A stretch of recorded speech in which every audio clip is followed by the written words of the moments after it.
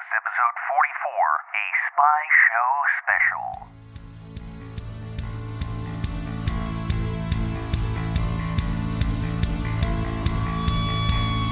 Welcome to Sequel Quest, the podcast where Adam, Jeff, and Jeremy invite you on a cinematic adventure to create prequels, sequels, and reboots to your favorite movie franchises. Joined by special guests along the way, Sequel Quest is go for launch. So let the adventure begin now! Hello, agent listener. You are on a secured podcasting line.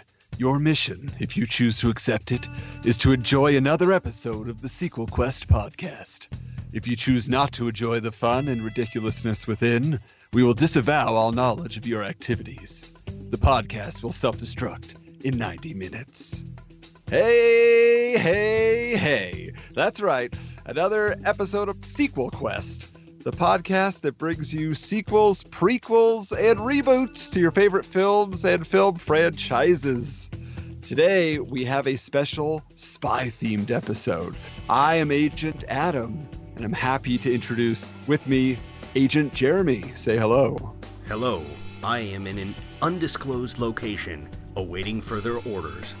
As always, you can rely on Agent Jeremy. We actually have a guest host with us, a guest agent here to help us accomplish this mission. He actually jumped on board right after the show started, and so we're happy to have him here now. We put in his bid early, and he's been recruited. Agent Forrest, say hello. Hey guys, reporting for duty here. Now, Forrest, I know you've heard what we do here. Is there one episode in particular that sticks out in your mind, something that got you excited, made you want to be a part of it? Absolutely. I love the Indiana Jones episode. That was awesome. As a history teacher, that just sparked my imagination. So you yourself may actually become Indiana Jones someday. Yep. Do you have a favorite film genre? Do you go more for adventure? Are you a drama guy? Are you a comedy guy? What do you, in the world of movies, what do you enjoy the most? I guess I usually lean towards sci-fi. Adventure is always good as well. Jurassic Park for sure. Definitely a classic. Well, Forrest, we let our guest host actually pick the topic of the episode, and you came to us saying, I would love to discuss a certain spy film franchise, and we're doing a little bit of a different format. Today, we actually pick any type of spy film, and then we'll just kind of discuss it, but we won't necessarily pick a specific film to focus on. It's kind of an open discussion and just a fun time with movie fans today. But spy films, when you think about them, they've been around. You know, you had The Man Who Knew Too Much, and then that was remade later in the 50s. Yeah, but like that was back in the 30s. The first one came out. You know, Hitchcock got into it. We had North by Northwest. It's interesting because there's a lot of spy films that are obviously adventure films, kind of more dramatic. And then you also get the comedic satire spy films as well. Do you, Jeremy, Forrest, have a preference of either or? Forrest, go ahead. Lead off. Well, I'll take the Total Recall approach here, where being a spy should in many ways be sort of like fulfilling a fantasy. Like guy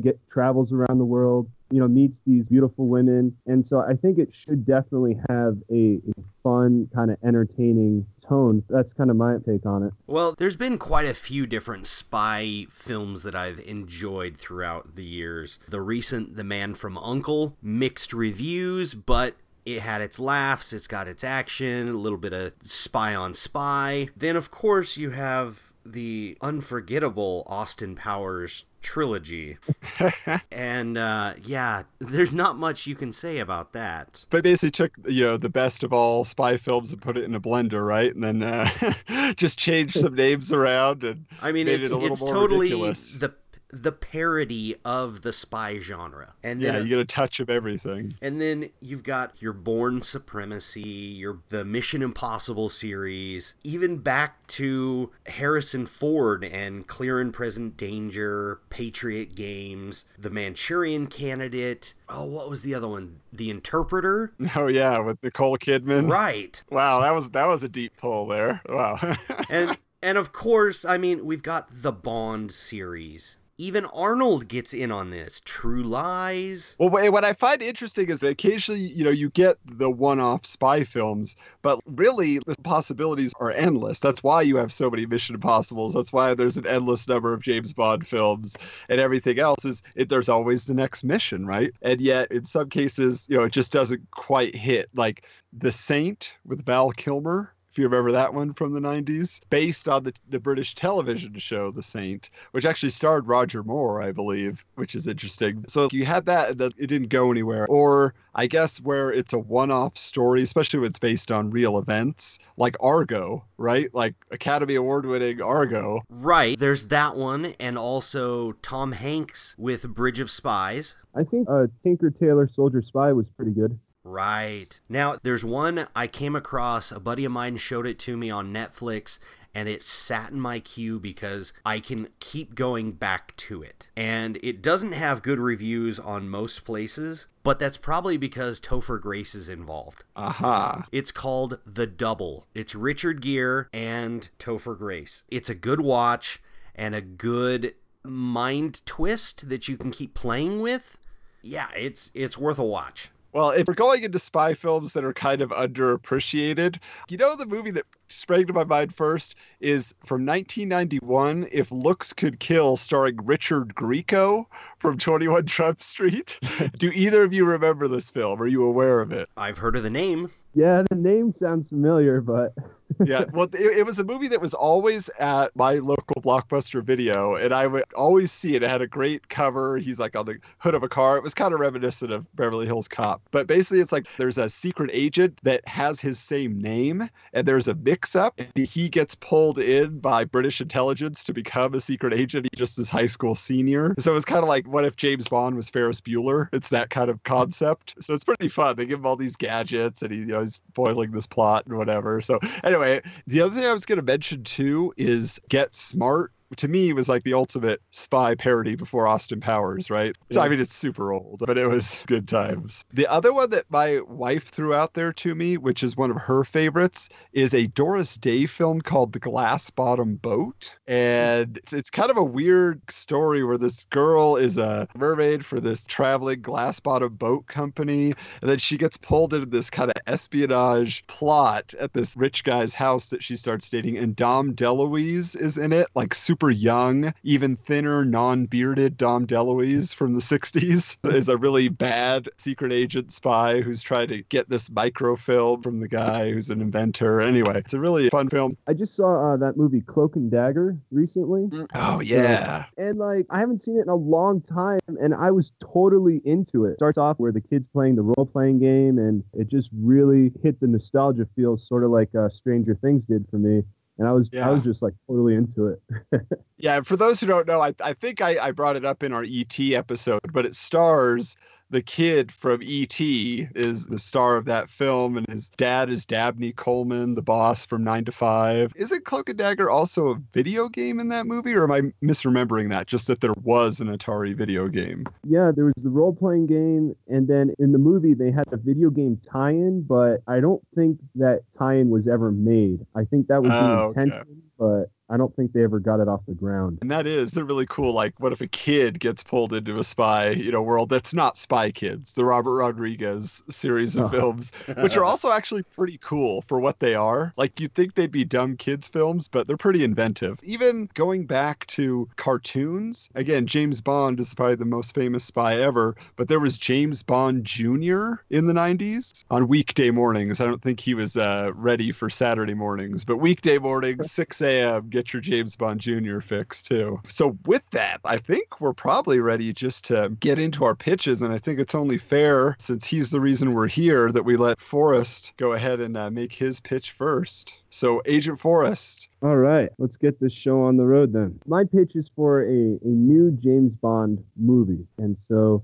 it's called 007 Gemini, and I guess I'll get this out of the way first. It's going to be a complete recast. No more Daniel Craig. I know in the last movie he was kind of talking about he'd rather pull out his eyes or shove glass in his fingers or do something like that and do another James Bond. So I figured I'd take the pressure off him for the next one. So it would be like a new installment with new actors, like a restart. We have a much younger James. Of course, casting comes to mind. So the person who I think would be perfect is a guy by the name of Dan Stevens, who is an English actor. He's from Downton Abbey. You know, he has the look. He can pull it off, and he can come even like downright scary sometimes. So yeah, my pick for James Bond is Dan Stevens. So it's going to start in South Africa. There's a major conference where all the big minds and tech geniuses are together. And so 007 is just on a routine mission there. And so with him is an agent by the name of 005, played by the always awesome Idris Elba. We got to bring him into the Bond franchise somehow. And so during their duty, one of the scientists gets abducted mid-conference, and then they chase him down a hallway, and they see that he's getting a syringe plunged into his neck, and they're actually withdrawing blood from this guy.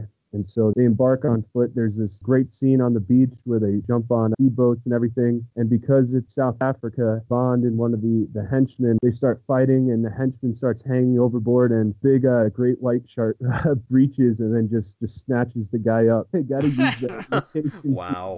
And so one of the guys with the blood samples running down the beach, and then Idris Elba, 005, shoots him just square in the back, just downs the guy right on the beach. So what gets the story going here is that they find that guy, dead on the beach. He's got a suitcase with different blood samples, and he looks kind of like the James Bond character, kind of blonde-haired, blue-eyes kind of fellow. And so this Gemini mission is that Bond is going to have to go undercover as this henchman. And when they kind of check his body out, he has a scorpion tattoo on his arm. And so Bond has to go undercover as Scorpio. And one of the things that always was interesting about the Bond series was that it always seemed like 007 shouldn't be the rank that he is. Like, it was kind of like an accident, or there was some type of intervening circumstance where it's like, look, this guy defies all protocol, but he's it. Like, we need to have him.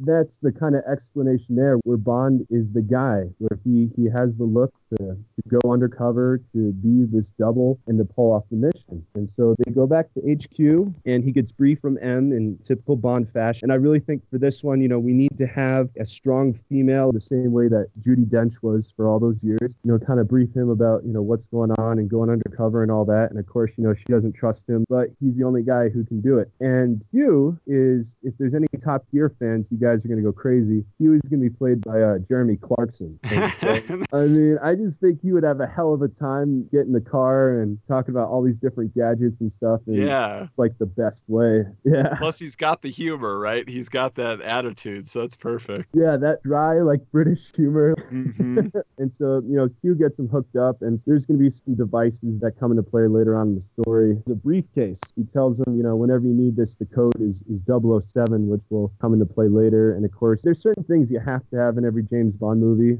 One of them's, the Aston Martin, so he's going to hook him up with that, with, the different gadgets and so on. Anyway, so Bond goes undercover as Scorpio, and his next stop is in Gibraltar, and he shows up at the chateau as this guy undercover, and he's greeted by two women, identical twins, the kind of Bond girl for this movie, and then they have Gemini tattoos, one on each arm. Of course, they have a fling and all that, where Bond's like, oh, you guys are sisters, and then they make a comment, oh, we're not sisters, which will come into play later when the whole plot's revealed. And then he arranges to do a deal with this other guy from the same unknown organization, and he goes to meet him at a club, and the guy just immediately spots him right off the bat. He's like, dude, you're not Scorpio. Like, what's going on here? So they get into the big car chase, zooming around Gibraltar, where there's all these old castles and stuff. And so Bond finally picks him off, and then the guy basically spills the beans about how there's an organization that is designing the future. In his last dying breath, he tells him to look out for Taurus, the bull, and you'll find what you're looking for. And so they run a scan and everything. What is Taurus? They find out that Taurus is actually a code name for Idris Elba's character, 005, and that he's actually secretly working for this corporation, which we don't know what they do yet. And so Bond has to go pick off Elba in Ireland.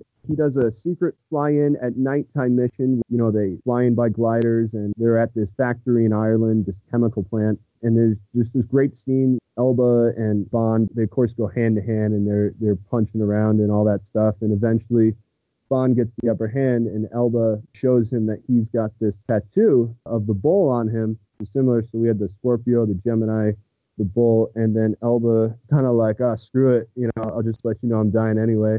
And he tells him that he needs to go see Virgo, who's the last main guy here, and basically saying that Elba himself was engineered. I was the best soldier. I was made for this. I was born for this. And you'll get all your answers in Singapore, where Bond shows up at this big skyscraper building. He's still pretending to be Scorpio undercover. So he walks in, he has the briefcase, and then he's sitting in this room. He's waiting to talk to the boss Virgo. While he's waiting, he overhears people outside saying, this isn't him. We got a message from 005 that they're on to us and all this stuff. So he clicks in the 007 into the briefcase, and then the briefcase opens up, and there's a 3D printer inside, and it starts printing a gun, like a plastic gun. And so while he's sitting there, there's this great moment of tension where he's waiting for this gun to finish being printed as the guys are about to jump in any minute. So they come in, and they're like, who are you?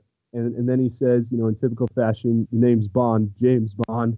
You hear like the timer ding, pulls out the plastic gun, gets 3 shots off, the gun breaks apart, and then he gets a hold of some real weaponry, shoots his way through the building, gets to the top floor, which is where he meets Virgo, who is the mastermind behind all this. And Virgo's plan is he is genetically altering babies to have certain characteristics, whatever their customers want. That's where that term, being a designer comes from. And then Virgo he's from India, he's Indian descent. And so he gives this story about how people are so poor in India and how life is hard. And what they do is that they have a saying that the more sons you have, the greater chance of one of them being a doctor, your whole family taken care of. And he's saying that through this research, we can just have one kid do it all. The philosophical, ethical dilemma there. But as they're taking Virgo away, they do a raid kind of in a montage fashion where the British Secret Service, they bust open the door, and then there's a classroom, and then all the kids, they look the exact same. So it's just really kind of creepy. That's pretty much it. That's the job well done for the day. And I did have an end scene, so this would be at the end of the movie, sort of like in Marvel fashion, where there's a round table, and then Matt Smith from the Doctor Who franchise is there, and he gets a report that one of his assets is no longer valuable to the Virgo industry there. And then it's revealed that Matt Smith is actually Max Zorin from Zorin Industries, so a little A View to a Kill Easter egg there, and then setting up the villain. And wow, this is a film I want to see. I'm not a huge Bond fan. I like the Connery years, and I haven't really caught up with very many of the others. And this is actually getting me excited to get in there because there were a lot of cool elements in there. The whole twins angle. I was like, I don't think Bond has scored with twins yet. So there you go, as far as I know.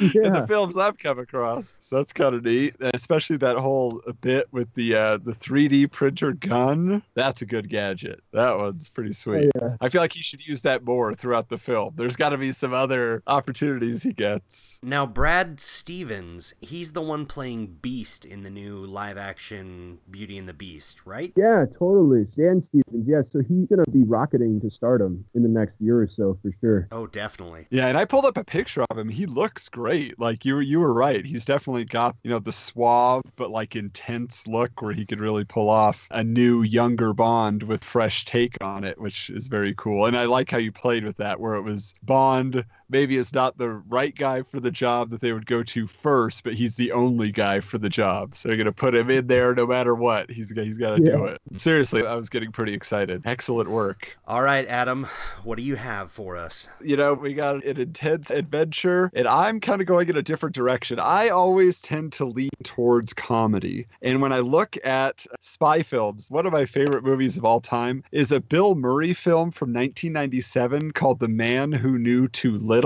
And I don't know if have either of you guys seen this film? I've heard of it. It's a very different Bill Murray than what we normally get. He's usually, the wise guy. He's got a sarcastic edge to him. He's kind of subversive in his humor to everyone around him.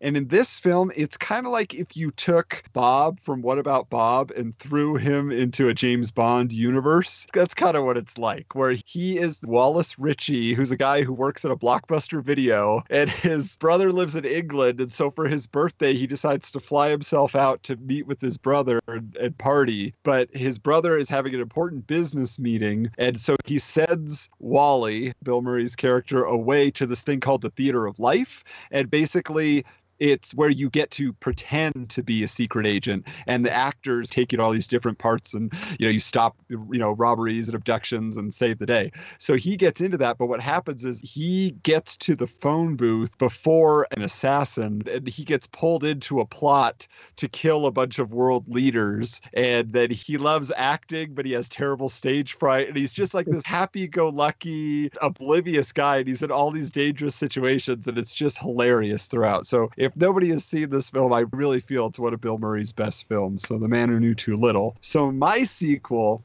is called The Men Who Know Too Little, which is a sequel in the same universe. And basically what's happening is after the success of Wallace Ritchie thwarting the plot to start another Cold War in 1997, British intelligence started recruiting actors unknowingly into their Theater of Life program and sending them on missions under the guise of experimental film projects. So after several successful missions, the program eventually had to be disbanded due to the actors' egos causing them to change the script and improvise, and then they ended up getting themselves killed. So what happens now, though, is, it's modern day. A new threat has emerged in the form of Baron von Dorfman, and I'm seeing Christoph Waltz in this part because we haven't seen him really do comedy, so I'm sure he could give us something new. Either way, you want a straight man to play off of. And so von Dorfman is a disgruntled German ambassador who's secretly been making deals with customs officials and commerce officials in other countries, where their plot is to disable the import and export supply chains and hold these economies hostage in exchange for half of the trade income for the rest of the existence of the country or their lives, whichever comes first. So England is going to be the first target with a plan to take hold of their tea supply. So the head of British intelligence, who I see being played by Anthony Hopkins, becomes aware of the plot and determines that the only way really to get in and infiltrate von Dorfman's network and destroy it is to reactivate the Theater of Life program. So he brings in the retired director in more ways than one of the Theater of Life, an Agent Walker, who I see being played by Sir Ian McKellen, which again, I feel like I have not seen him do comedy, but he's got to have it in there somewhere. And so he's reluctantly brought back to head the mission and given a trio of these goofy actors to come along with him. So the first is a gentleman named Peter, being played by Eric Idle of Monty Python fame, who was a child actor in the late 60s on a BBC sitcom called Wee Warwick, where he played a lisping, foul-mouthed little scamp that loved tea. So Peter is just now emerging from a self-imposed 50-year stay in rehab for tea addiction, and he has no concept of the world beyond the year 1975. He happens to have a photographic memory, which is why as a kid he was able to memorize his lines and do things, and he's trying to get back into television but spoils most of his auditions by knocking the tea out of casting directors' hands because he just doesn't want to be tempted, or he slips into his Wee Warwick voice, which is not appropriate for any adult roles that he's auditioning for. So he's kind of a mess, but they recruit him. Next in is Ian, played by Russell Brand. He's a quick-witted, but he's a timid guy. He's a former lead singer for a 90s one-hit wonder band called Yeah, It's Us, who gained infamy for only playing encores because they had just one good song and were too polite to waste the audience's time with any other music. So their career ended after a disastrous opening gig for Oasis that caused a riot. And then since then, Ian's been working as an understudy in the London Theatre for a string of unfortunately healthy actors, so he never actually makes it on stage. And he was recently fired from his last part for rushing on stage when the lead actor coughed backstage, seeming to indicate that he was too ill to perform. And also, Ian happens to have a knack for video editing and CGI work, and he's often inserting himself into videos of plays that he never got to perform in, just to kind of imagine himself there. And then finally, the third member of the team that they recruit is a guy named Robert, played by Steve Coogan. He's a has-been voice actor who's still riding on the coattails of his role as a Puffy Pufferfish in a series of forgotten 80s animated films. And his most recent gig was voicing an anthropomorphic fudge-based laxative candy bar called Lugu. And the indignity of the commercial is the final straw that causes Robert's unsupportive fiance to leave him. So he's kind of heartbroken. Now, all three actors are contacted by Agent Walker, told they're up for the lead in a fake film called Rigby Dunn, Secret Agent. And they're sent on solo missions to 3 international locations under the guise of a screen test. So each is monitored by Walker, and he's got a business card he gave them that is really a transmitter. So Peter, again, Eric Idle, is told to infiltrate the office of the crooked customs official of England. And his idea is he's going to play Clint Eastwood. He's going to be an American tough guy. And he's going to get in there, and it doesn't really work out. So when that fails, he ends up using his former celebrity status as Wee Warwick to charm security into letting him through. And he ends up memorizing the script in this guy's office, which is actually the transcript of a conversation he had with Von Dorfman about their plot. And when he returns to the audition space, he tells Walker he may not be able to accept the part due to his past issues with tea and what it does to him, but he's assured that no actual tea will be allowed on set. So then Ian, again, Russell Brand, is sent to India and thinks he can impress the film producers by splicing in footage of himself doing Bollywood-style dances dressed like a Sikh into the security camera feed before he infiltrates the office of the Minister of Commerce there to take picture of some bribe money that's in a safe that Von Dorfman gave him. So he completes his mission under the cover of his Bollywood music video, which is just confusing to the security team. They never even know he was there. Now, Robert, played by Steve Coogan, is sent to China and tries to sneak into the estate of the owner of the highest volume tea producer in the country to find communications from Von Dorfman, but he does it dressed in a stereotypical Chinaman costume and using a racially offensive accent speaking gibberish Chinese. It's just terrible, terrible. And when this fails and he's almost caught, he manages to distract the armed guards by performing a Puffy Pufferfish song after he sees the character on one of their cell phone cases and manages to escape. And return to British intelligence, they have a bunker known as the studio, unquote. It's revealed that this experimental film will star all 3 of them in the lead role, as the hero Rigby Dunn is a master of disguise. So the actors are thrilled to be cast, but not happy to be sharing the spotlight. However, this is all smoothed over when they meet their co-star, who's a gorgeous British agent codenamed Camellia, played by Alice Eve. So then the trio spend some time getting to know each other in rehearsals, but their egos don't allow them to get along, especially Peter and Ian, because Peter is awarded the movie's final big monologue, and Ian kind of just feels like an understudy again. And Agent Walker is just flustered by the prima donnas he has to watch over and somehow turn into real secret agents. And they comedically try to sabotage each other's chances at maintaining the lead role to gain Camelia's affections before finally being called out on their first day of shooting, in quotes, which is really their first mission in infiltration of Von Dorfman's British base of operations. But it fails because they're all trying to upstage each other, which Camellia manages to pull them out at the last minute. So furious, Walker nearly resigns, but then he gets an apology in the form of a ridiculous song and dance number titled "Are Bloody Bad" by the 3 actors, which manages to convince him to stay on and guide them to the follow-up mission. And in the meantime, Camellia has taken a slight interest in Robert, and they strike up a little bit of a romance there. Now, the final mission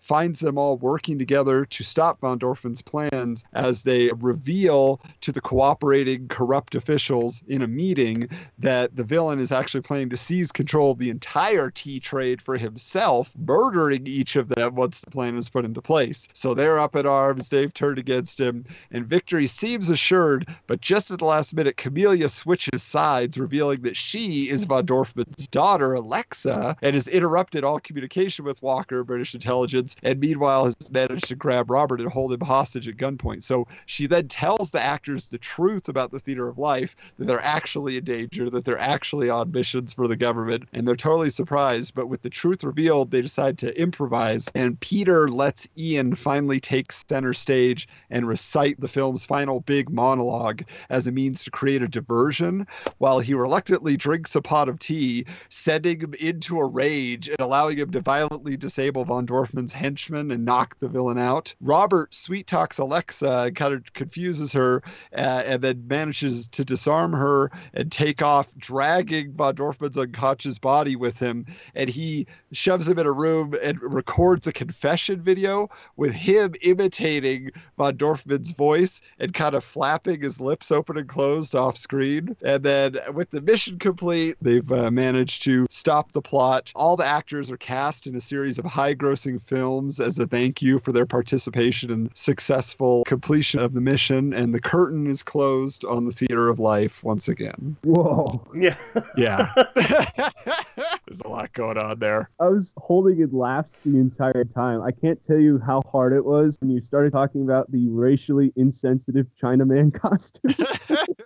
I felt this would very much be in the vein of a Tropic Thunder. It definitely feels like it. Yeah, absolutely. I will say, when you said with the Von Dorfman, I was totally expecting you to say Peter Dinklage playing Von Dorf, by the way. Yeah, the truth is he was my first choice, but I was like, that's going to be too obvious, and I don't want to typecast him that way. Now, Jeremy, did you have either a particular favorite spy film that you would want to do a sequel to, whether or not you have an actual pitch, but was there one that you always felt needed something new, something different, or just more of it? You know, I've been kicking ideas around, and I've got one in mind, but it plays off of 2 TV shows that I'm watching right now. They both kind of give me a few ideas. One is called Timeless. It's on NBC, I believe, and essentially it's a historian, a soldier, and the pilot. They all go back in time in a time ship, but they're going back in time because some terrorists broke in and stole the upgraded model of the time ship. So they're going back in time to wherever the other jump ship goes to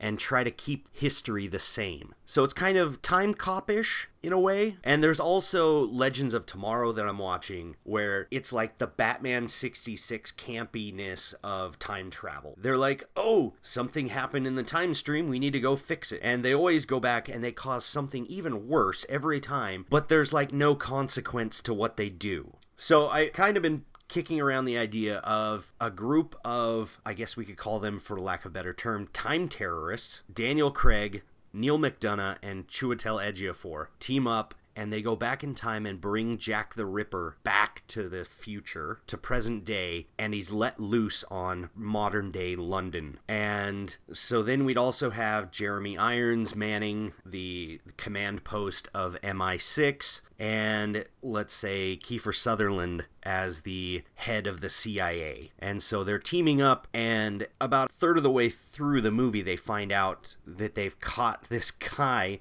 who is actually Jack the Ripper. And so they have to enlist a couple spies from both sides in order to go back in time and correct this, and also begin the new Time Cop program. And then we'd go back, and these spies would essentially go through and try to solve some of the greatest mysteries throughout history, but not all in one movie. Like, this would play out over a series of movies. Wow, so you're pitching an actual new concept even, so that's pretty cool. Yeah, in a way.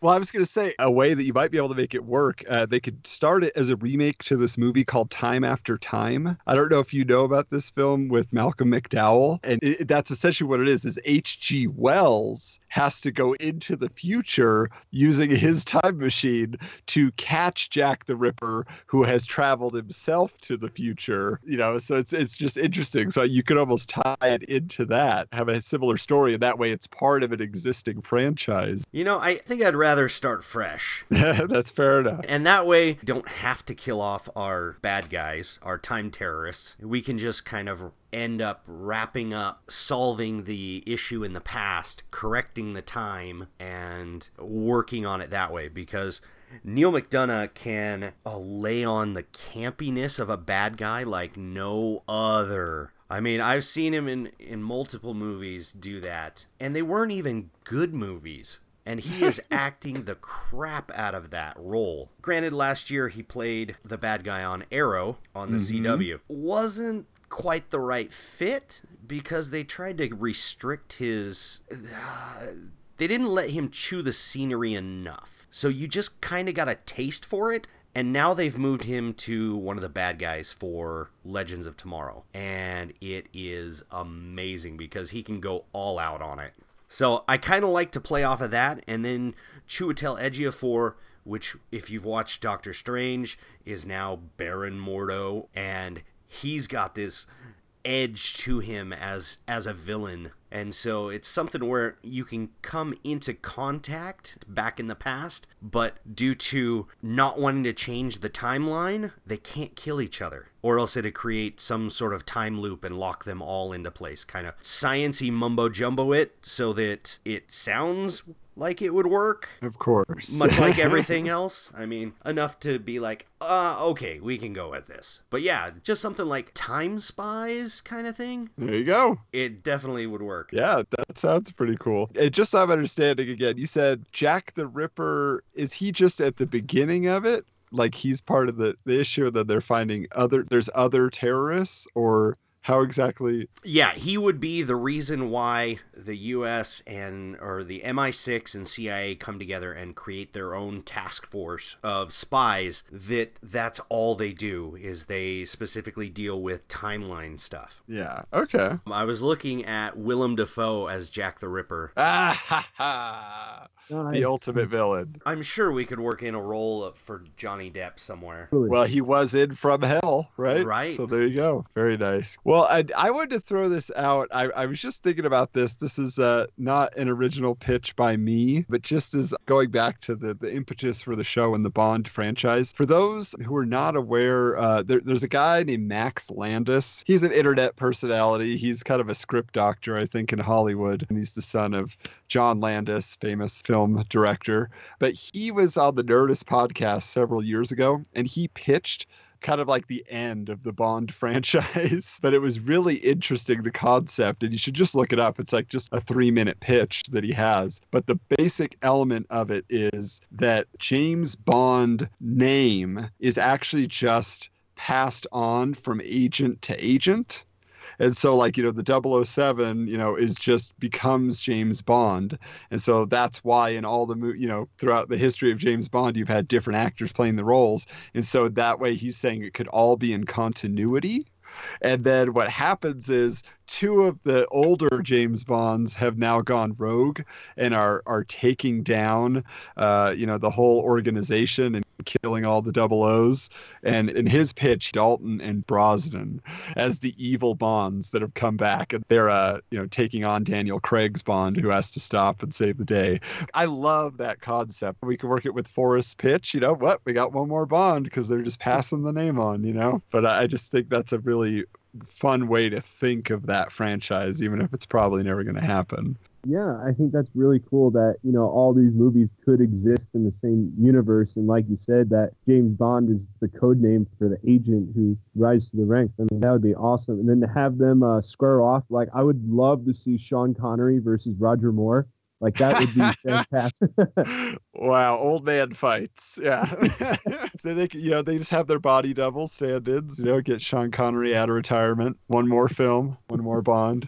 All right. Well, I think we've accomplished our mission here today, gentlemen. Again, awesome pitch for us. Thanks for giving us a solid Bond film we can maybe look forward to someday. But I know you mentioned you had a couple other pitches in mind for the future, so we'll give you a call and have you back. That would be great. This was a blast. So with that, on to your mission. This just in. We have a report in from Agent Jeff. Jeff, what is your pitch? I have always been a fan of the believe it or not, this actually happened sort of stories. So my pitch was actually, the best name I came up with was Heavy Water, although it seems like there's potential there, but that's not very good. So again, the true story is that the Germans during World War II were very close to developing atomic bombs. And if they would have with their V-2 rockets, they probably would have conquered the world. And so the true story is that the French-Norwegian underground discovered that and so sent in a team of spies to destroy what they were doing and set them back so that gave time for the Allies to invade and win the war. So that's what I'd like to see. They actually made it into a kind of a not low budget. It had Kirk Douglas in it back in the 40s, but not many people have seen it. So I thought it'd be neat to make that into a story. You would start with the French choosing their 4 top people and do some banter back and forth with the Allies. So we get kind of the gravity of the situation that this is a mission that will decide the fate of the entire world, literally. And then I kind of would want to go back and forth with what really happened and then kind of spice it up a little bit maybe. And because in reality, the 4 French spies were more kind of coordinators, but of course we would want them to be the heroes that are kind of leading the band of Norwegian resistance fighters. It was pretty interesting that they didn't want to kill anybody because they're all from Norway in the factory. So that they had to do it all super secretly so that nobody, even the guards on duty, they wouldn't have to kill them. So they had to do it so silently so that they could do the entire thing undetected. And rather than using bombs and just blowing the thing up, they ended up leaking all of the water out into the ocean. And nobody knew anything about it until the next day. So that would be the story that I would want to see. Again, developing those 4 characters, not only they're getting to know each other and bonding with each other, but then spending most time on the mission kind of breaking up into 2 parts, one with them joining up with the resistance, and then the 2 with them actually coordinating, planning the sabotage, and then actually doing it. Wow, okay. Little history in there. Yeah, so that's cool.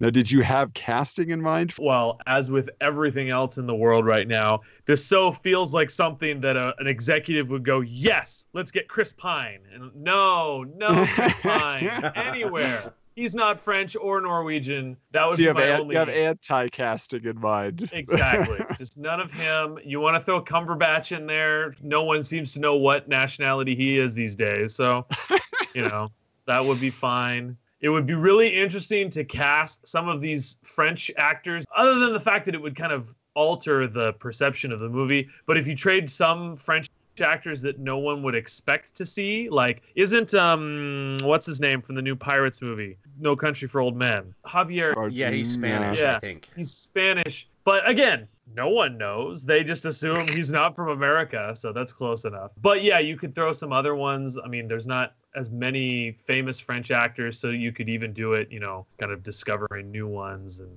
why not get Odo from Deep Space Nine? Oh my gosh, because he's like 70. No, he would probably be pretty good in the Resistance to be kind of one of the ones that are like the skeptical one. And if you were going to really put a lot of thought and effort, hopefully, into making a movie like that, the easy way out would be you got 4 characters, so let's make them 4 stereotypes of the 4, like this is the hothead and this is the veteran and this is the whatever. But it'd be interesting to play with that a little bit and not do the stereotypes and instead do it a little bit more real people and everything. But Jeff, who is your favorite Bond? Oh, gosh, that's a tough one. You can't not say Sean Connery, I think, because he is Bond. But for me, like, if you're going to actually say favorite, then it's kind of like favorite for the movies and for everything like that. I grew up with Pierce Brosnan, so he's my favorite, but Sean Connery is James Bond, if you ask me. So, and this ends our late-breaking report from Jeff. We hope you enjoyed this episode of Sequel Quest and invite you to join us next week for another discussion about a film that never was. Share your ideas with the Sequel Quest universe by visiting sequelquestpod.com, following us on Twitter at SQPod, on Facebook by searching Sequel Quest, or sending an email to sequelquestpod@gmail.com. Let the world know how much you enjoy the show by leaving a review and 5-star rating on iTunes.